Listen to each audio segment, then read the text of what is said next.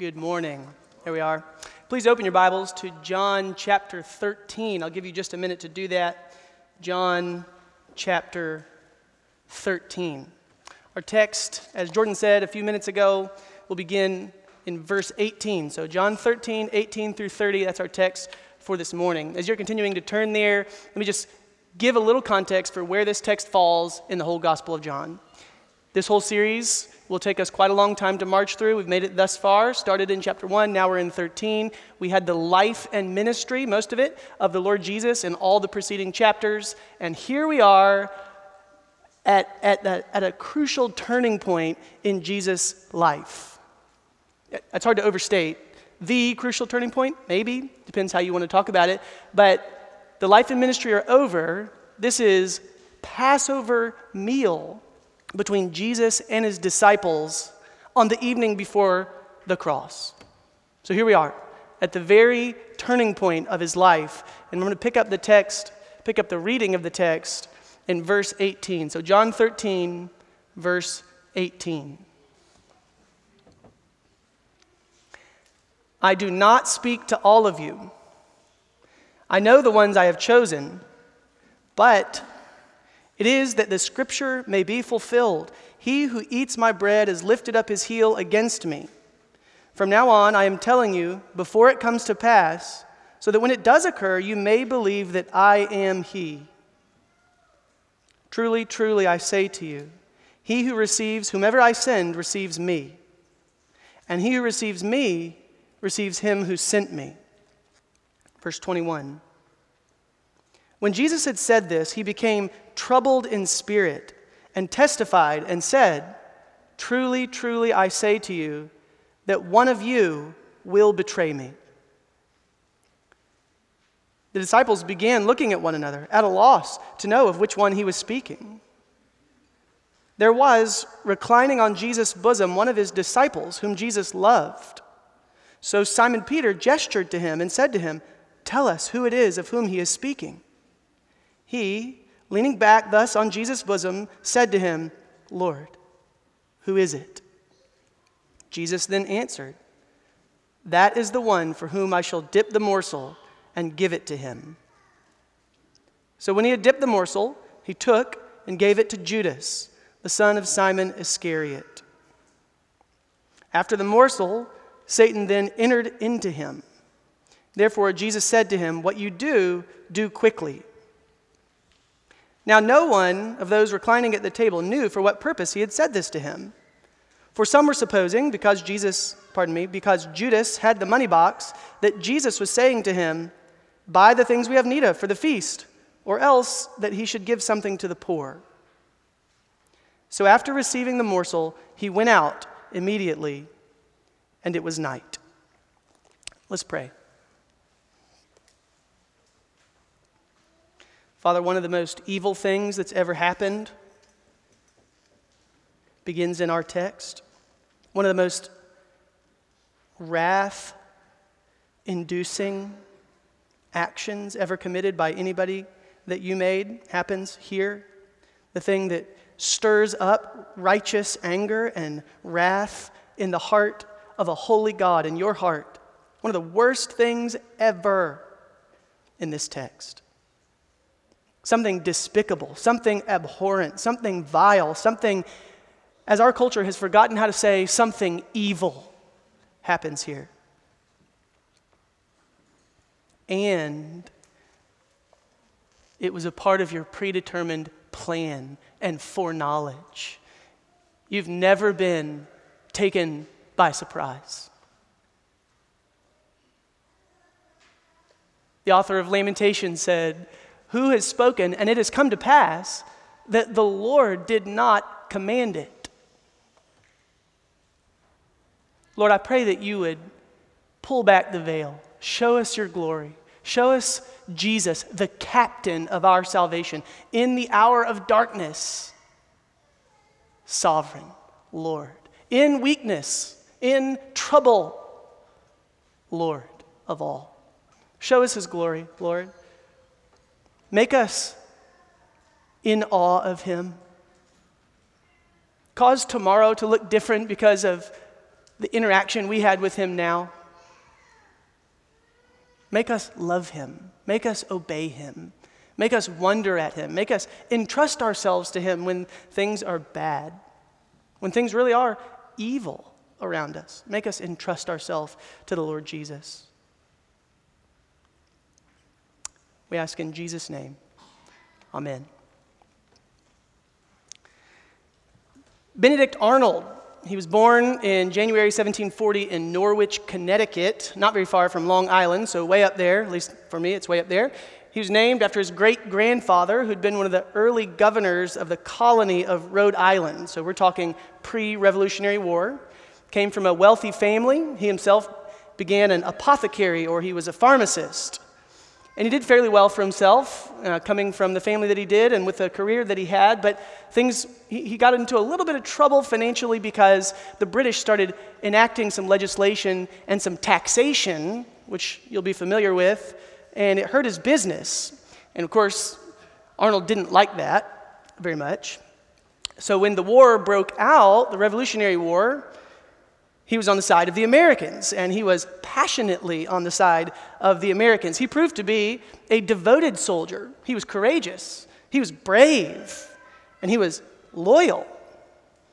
He served in the recapture of Boston, taking it back from the British, and he also served in the capture of Fort Ticonderoga.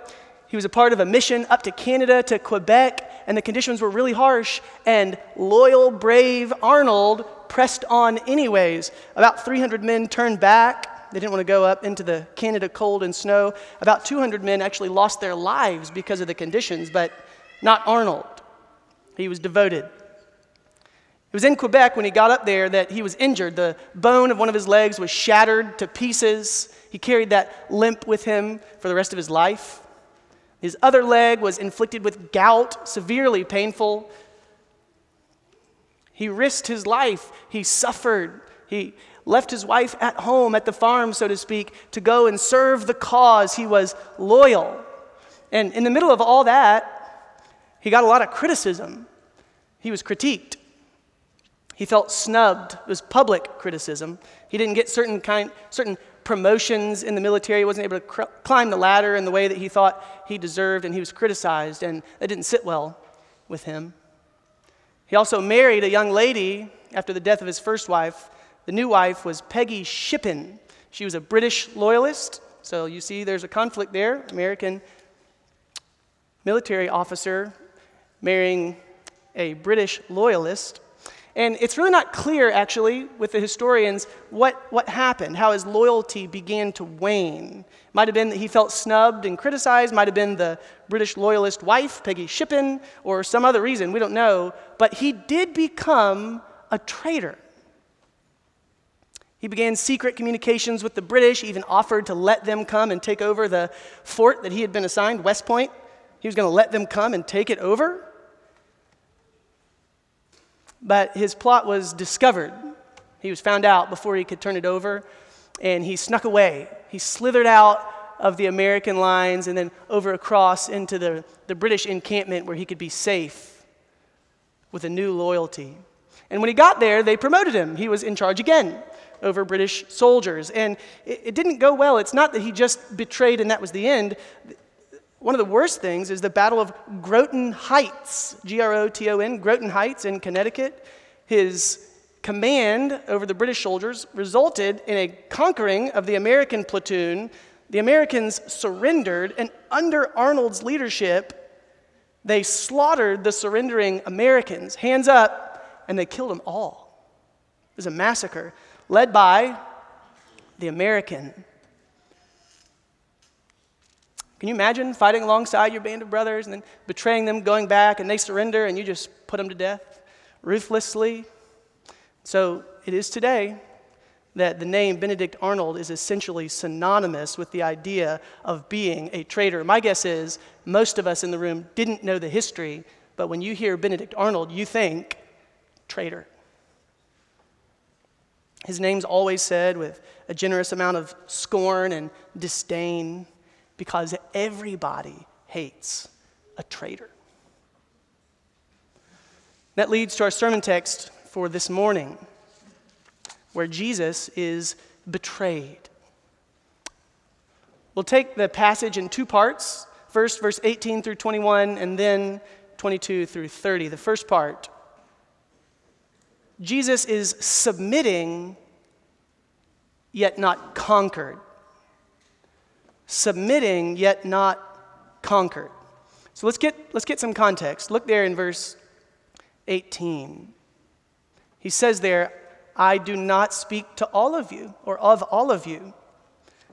Well, he's just been speaking. That if you have one of these red letter Bibles, it's read immediately before this. This is right in the middle of continued speech. What's he been talking about? If you remember from last week, this is when Jesus washed the feet of the disciples. They're there at the Passover supper. He's just washed their feet. He's on his knees like a servant. He's got the towel around his waist. And then he stands up from serving them and starts to teach them. And he says, just like I served you, you serve each other. Slave's not greater than his master. Disciple's not greater than his teacher. And if you know these things, you're blessed. You will be blessed if you do them. But not all of you. John, the writer, and we'll say the narrator, has mentioned in the beginning of chapter 13, chapter 13, he's mentioned that the end is near. Jesus knew that it was time now for him to go back and be with the Father. So we know as readers, but the disciples, they didn't hear the narrator. Jesus hasn't mentioned anything in a while about his hour having come. They've changed settings totally. The end isn't on their mind immediately, but it's this text, starting in verse 18, where Jesus starts to steer the conversation in a sober direction. And he starts talking about how it's going to be when he's gone. Can you imagine being out to eat with your parents and everything's good and you're enjoying fellowship, and then one of your parents looks at you and says, when I'm gone, I want you to take care of your sister. You say, when you're gone? What? That's what Jesus starts doing here. He starts talking about when he's gone, how it's going to be. This becomes a sober conversation. It'd be like a semi-truck heading down the highway at 100 miles an hour and just slamming on the brakes, and everything comes to a screeching halt. There's a problem. So Jesus says, not everybody, not all of you. And then Jesus makes the rest of this statement in verse 18. It's a not this, but that kind of statement. It's hard to see until you look at the text a little more closely. Not this, but that. The text reads in verse 18, I know the ones I have chosen, but it is that the scripture may be fulfilled.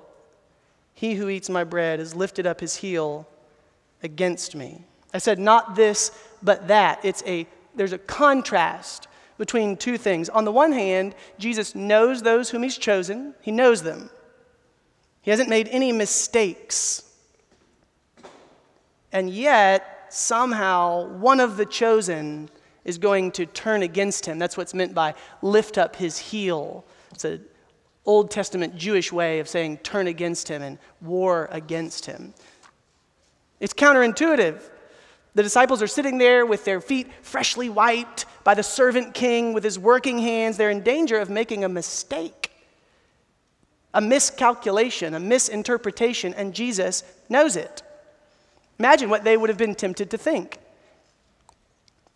When the betrayer, when Judas shows his true colors, what would they be tempted to think? If they didn't know, if he didn't tell them in advance that it was coming and that he was leaving, they would think Jesus had made an error.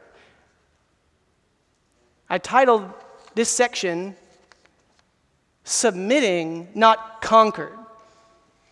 They were at risk of thinking he'd been conquered.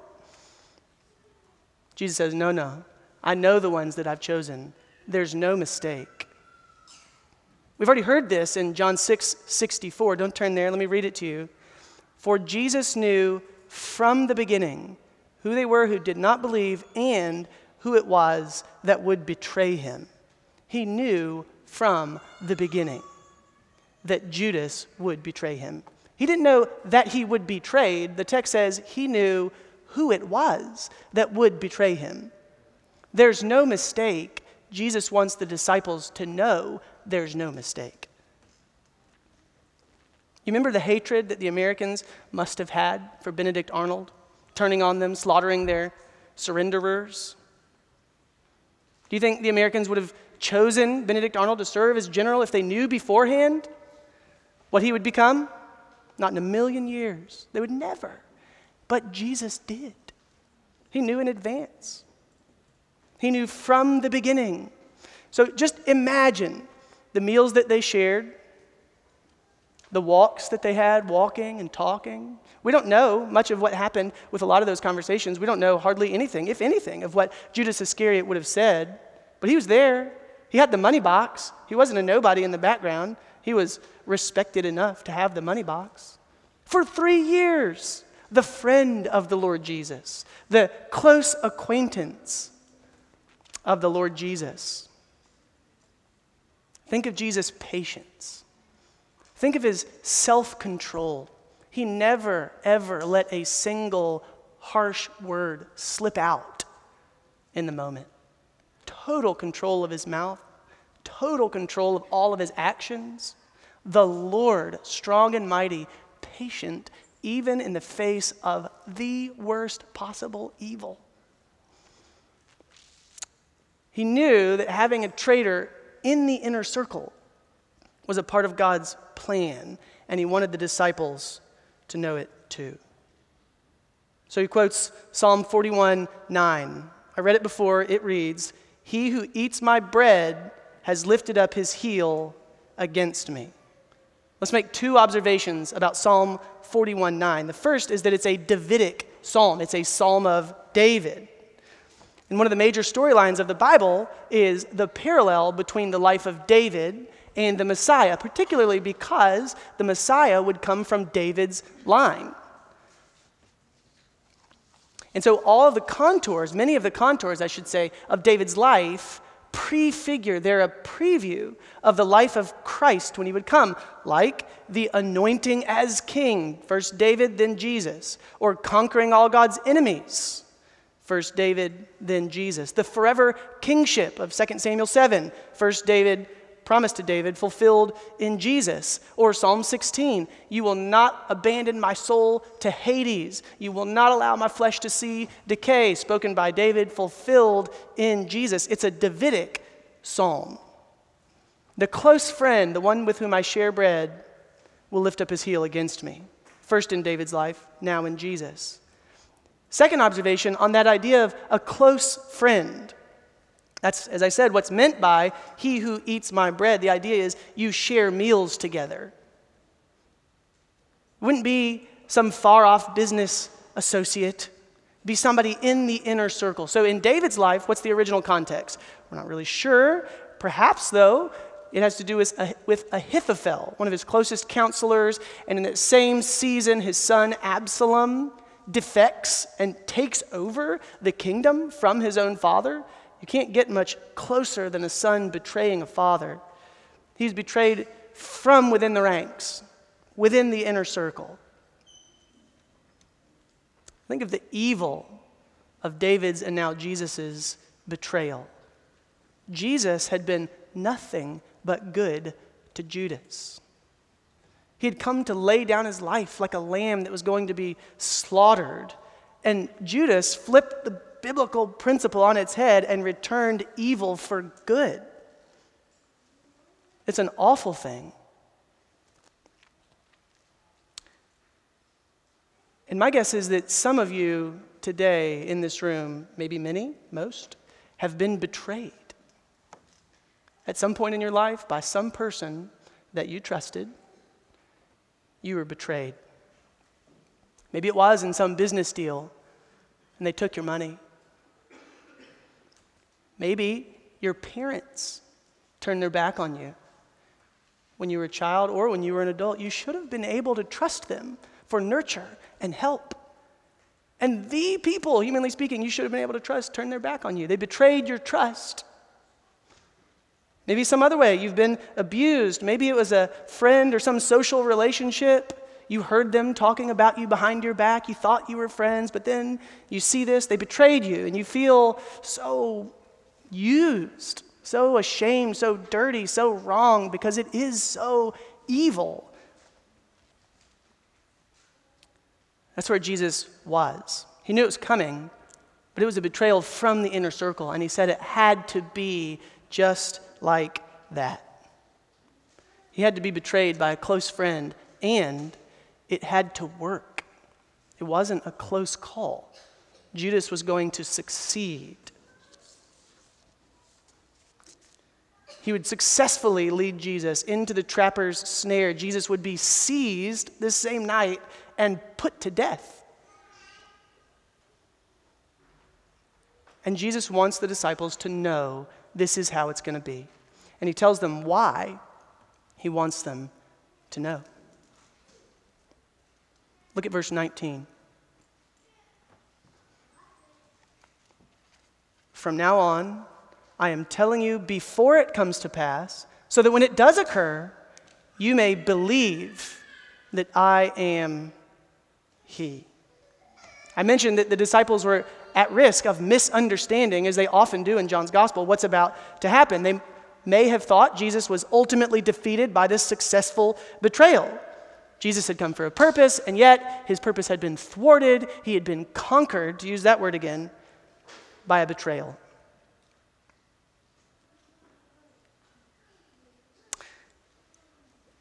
When tragedy strikes in your life, Jesus knows before it comes. The disciples may have thought that Jesus was taken by surprise, hoodwinked. He tells them, no, it's going to be this way.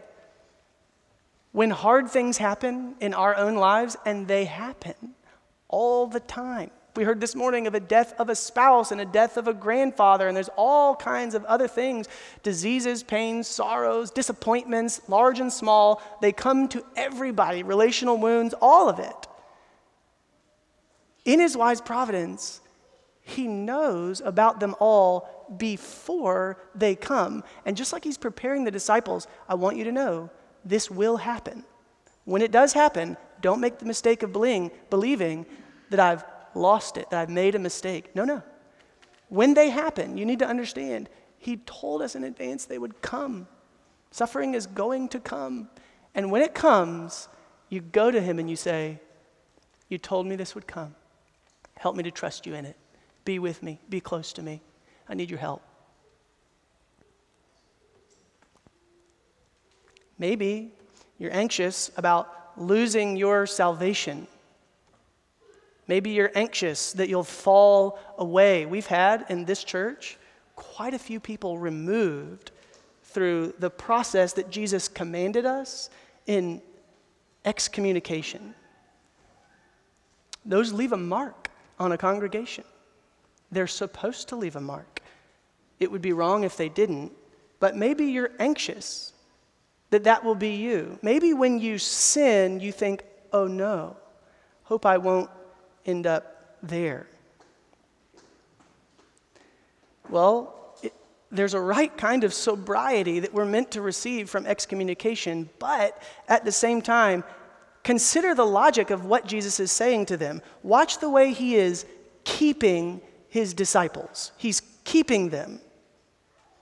He knows they might understand, and he tells them why he's telling them. I'm telling you in advance, so your heart will be prepared, so that when it happens, you will, what's the word? When it happens, you'll believe. He is working to make sure his disciples go on believing and do not fall away. There's something in his character, his protective shepherd heart that says, not my sheep. He's not going to let their faith suffer shipwreck. You can count on him to keep you. He'll shepherd you just like he shepherded them. Entrust your soul to him. He can keep you.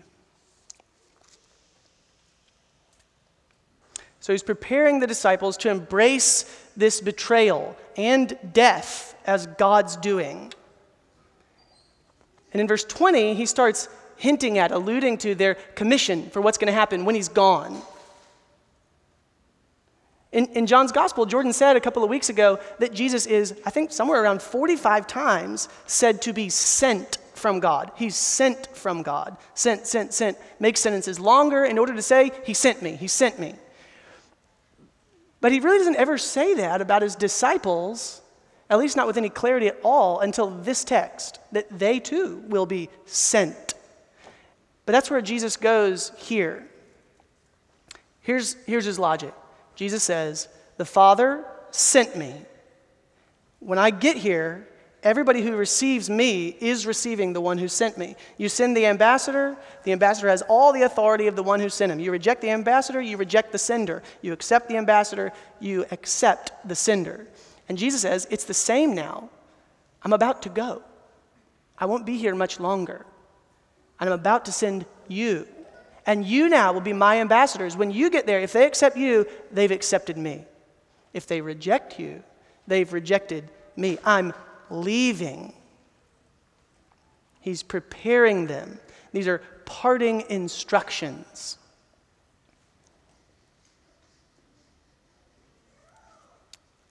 And then look in verse 21. There's a transition there. There's a little phrase that begins verse 21 that says, when Jesus had said this, or maybe another translation would say, had said these things. There's a transition. After Jesus had said these things about a close friend betraying him, he's leaving, he's going down. It's on purpose, it's not an accident. He's submitting to God, not conquered. He's leaving, parting instructions for them. He's talking all about his own demise at the hands of a wicked man. And once he's said that, once he's just told them these things, it says he was troubled in spirit. That wouldn't come as a surprise. If you're talking about your own demise, you get troubled in spirit. If you write out your last will and testament and who do you want your kids to go to and all this, it's not exactly the lightest of conversations. Well, Jesus is at death's door talking about it, preparing his disciples. He's troubled in spirit. And for a few minutes, we need to turn our attention, we need to zoom in on that phrase, troubled in spirit. Think about the Lord Jesus and who he is. We heard a couple of weeks ago, he's truly God and truly man. First, the translations. They all say troubled in spirit, except the NET, which says Jesus was greatly distressed in spirit. So troubled and distressed. Other New Testament uses of the word.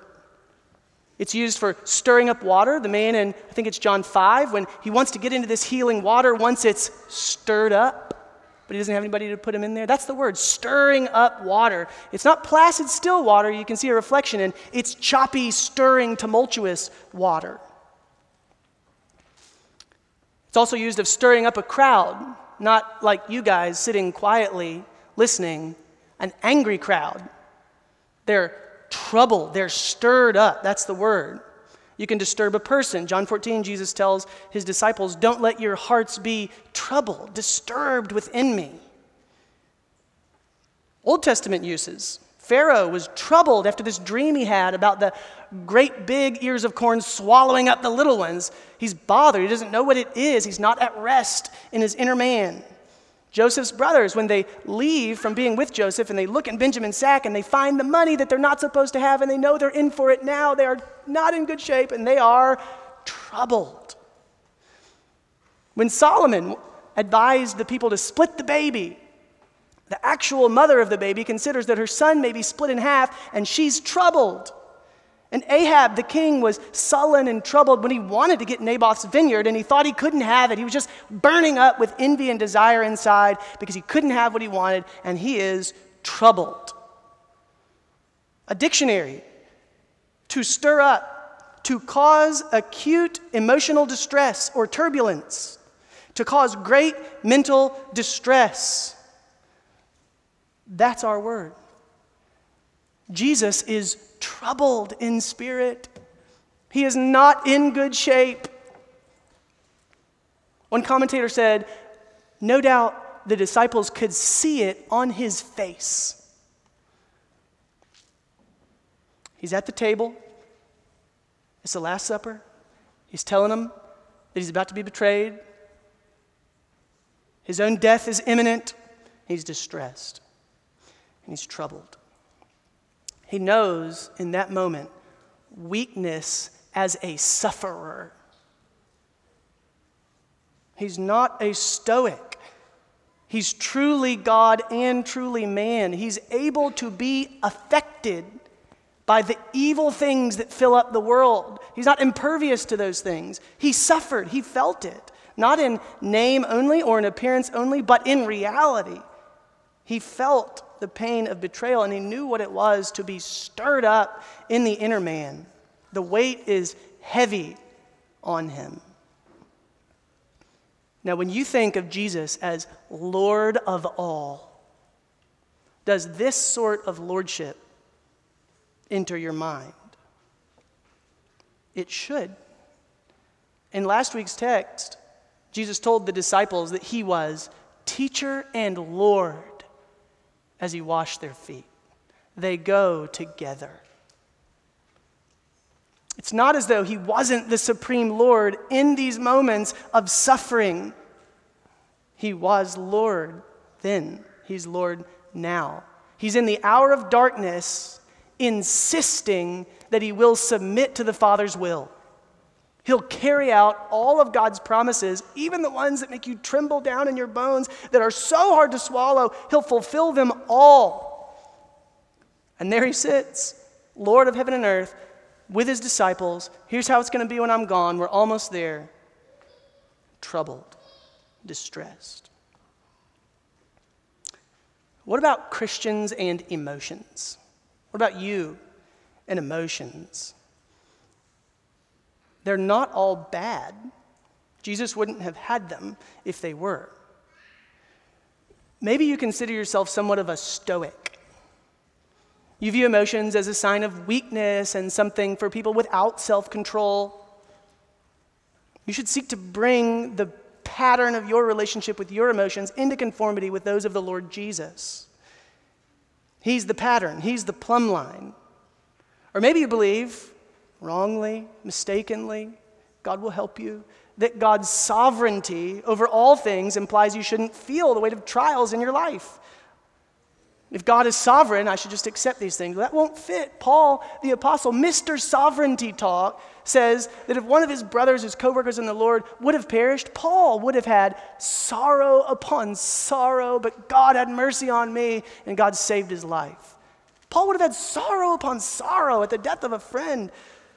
God's sovereignty does not mean we ought not feel deeply the sorrow and suffering that we experience in the world. But on the other end of the spectrum, maybe you're dominated by your emotions. Maybe you feel so acutely and you don't know what to do with emotions. Maybe it's like you're on a plane and your emotions are in the cockpit, the door is closed, you can't get in there, and you just go wherever they take you. You can't seem to get them under control. You live by them. Maybe you trust them too much.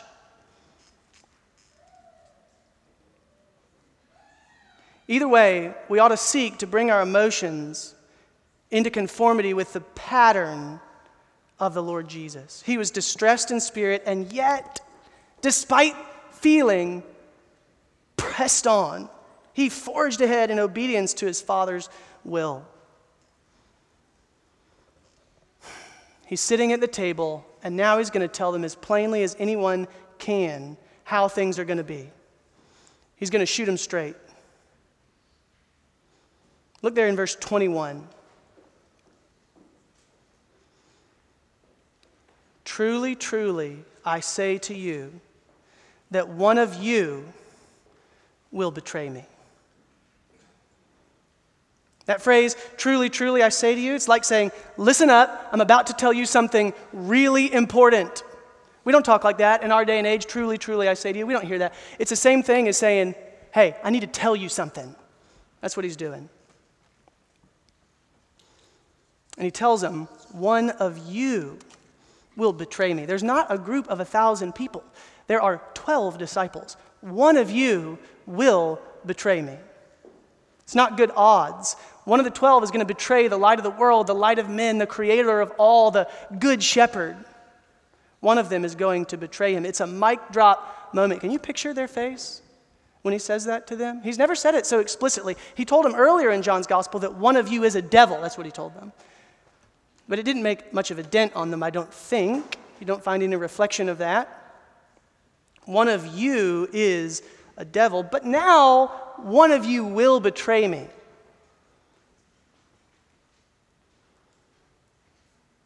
So they begin looking around. You see their bulging eyes and their raised eyebrows and their quick eye movements. Who is it? One of us? It says that they were worried and perplexed, some other translations. Worried and perplexed, uncertain. They're at a loss. Hanging in the balance is eternal damnation. One of you. And there was one, the NASB says, reclining on Jesus' bosom. Man, that's strange language for us. The ESV puts it, I think, better, reclining at table at Jesus' side. He's at the place of honor. He's right by Jesus. He's got the seat right by him. And the text tells us that he's the one whom Jesus loved. Most agree. I think it's probably right. That's John the writer.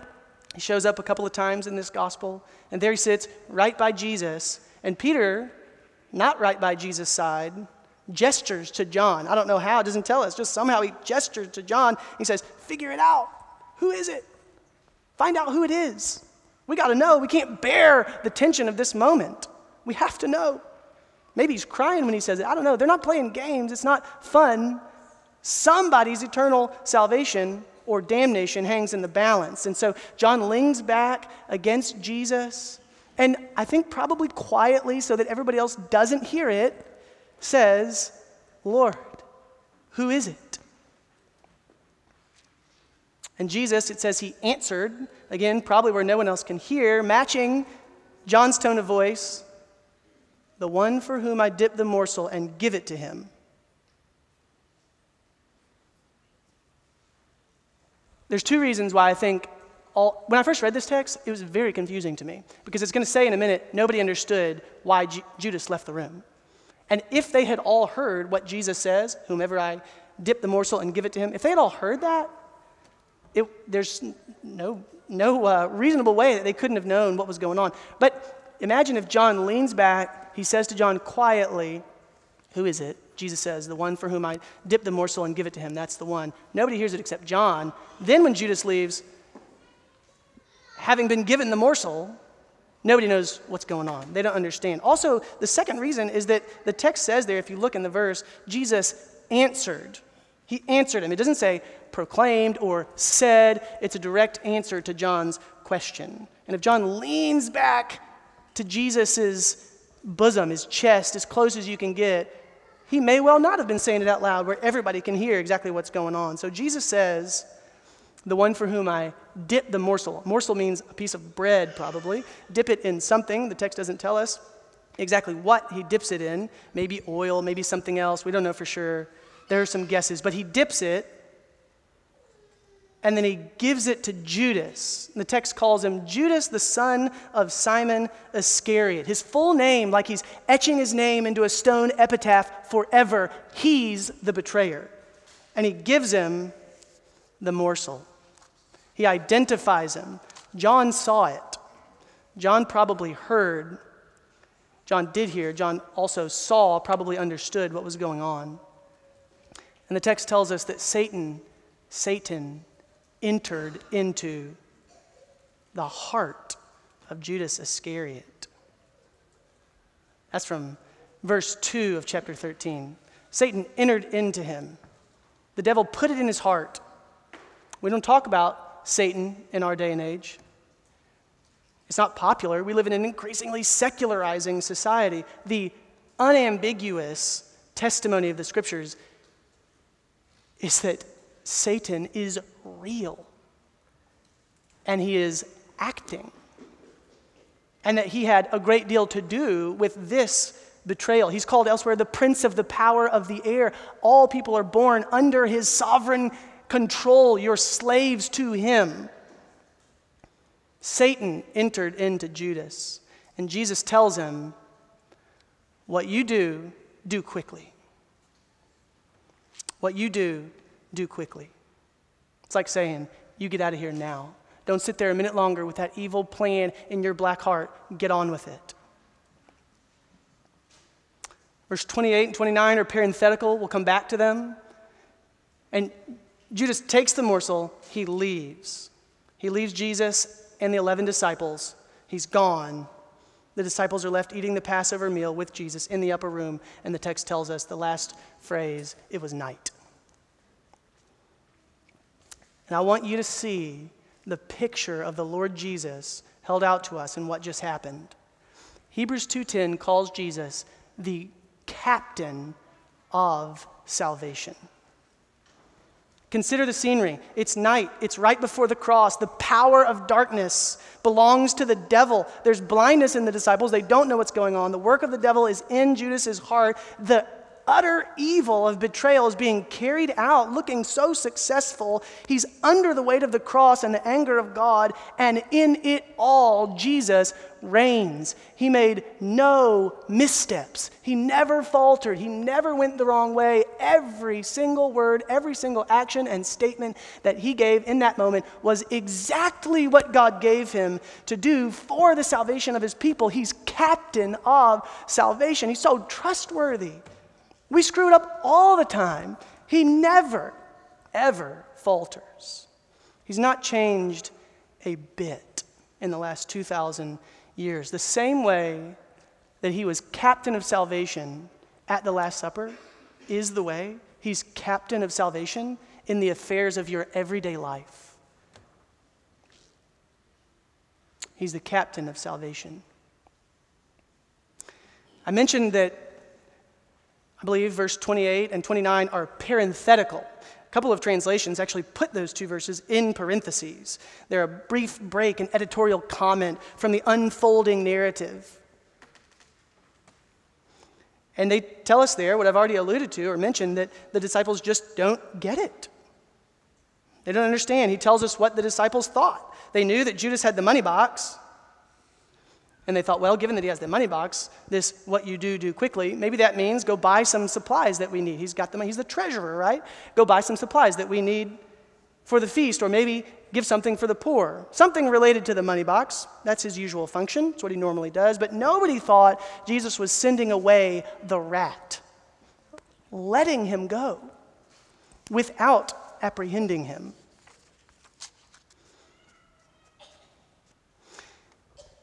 When George Washington and the rest of the Continental Army found out about Benedict Arnold's betrayal, he snuck away to British lines. You better believe if they had had the chance to apprehend him, they would have done it. Jesus let Judas walk. He submitted to his evil and conniving plan. But the disciples were clueless. And the cluelessness of the disciples and of humanity at large is ubiquitous in John's gospel. It's everywhere. Earlier in chapter 12, John tells us that they didn't understand anything about when Jesus entered Jerusalem riding on a donkey until after the resurrection. Then they remembered. The same thing happens earlier, I think it's chapter 2, when Jesus says, destroy this temple and in 3 days I'll raise it up. And everyone thinks he's talking about the brick and mortar. And only after the resurrection do they then remember, they realize he's talking about the temple of his body. They don't get it. In the prologue or the introduction to John's gospel, the darkness cannot reckon with the light that comes. They're blind. Unless you're born again, you can't see the kingdom of God. Blindness, inability to see or know what is plainly in front of your face, is a major theme of John's gospel. And if you're here with us today and you're not yet a Christian, you might think that kind of talk is just crazy talk. It's just absurd. But consider an example that you know or are familiar with, at least in part, when people are born colorblind. Imagine if you had been born colorblind, totally unaware that you were seeing differently than anybody else, never diagnosed. You thought you could see everything there was to see, and you couldn't.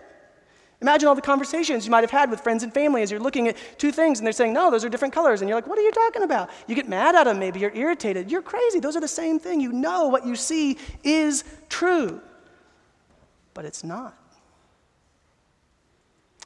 Friends, if you're visiting with us today, I would guess you've had conversations like this with other people who are in your family or maybe friends, and they tell you how they love the Lord.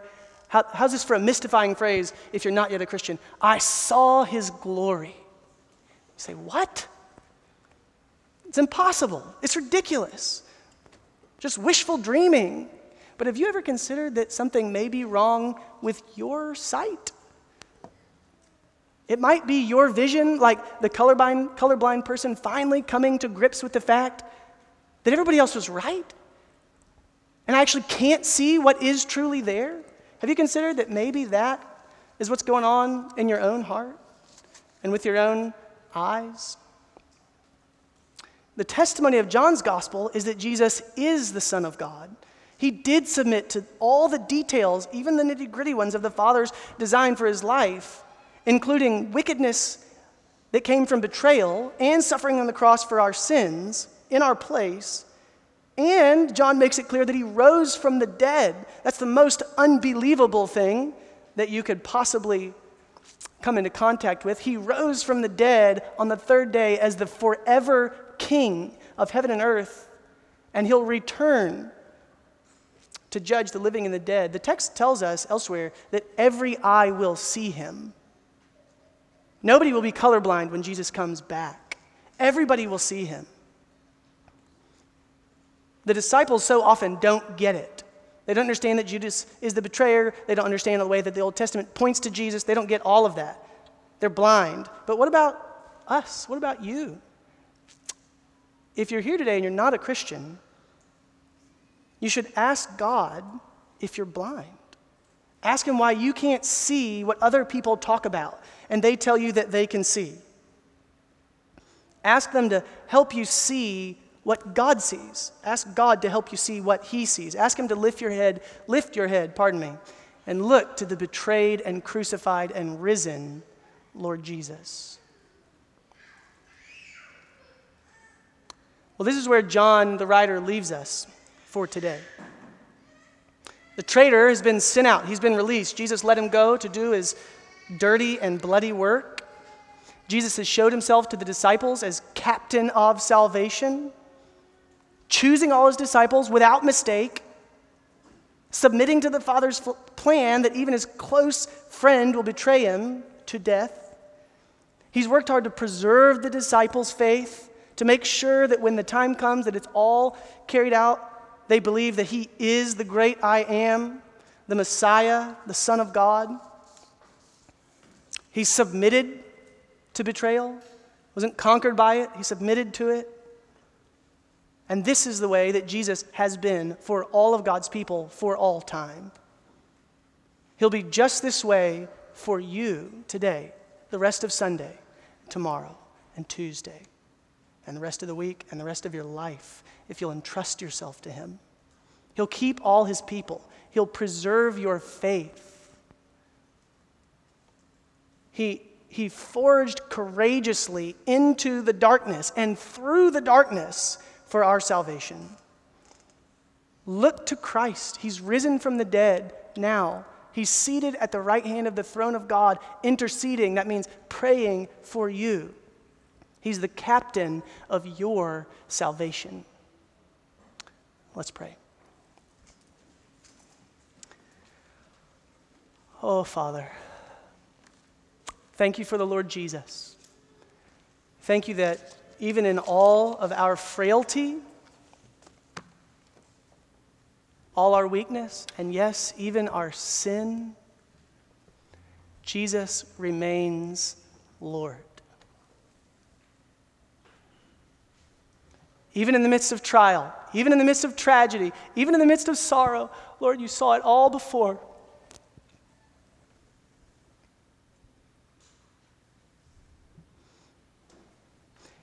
And you prepared your disciples to continue to believe that you are the Son of God, the Messiah, the captain of our salvation. We pray now that you would keep us all. Pray in Jesus' name. Amen.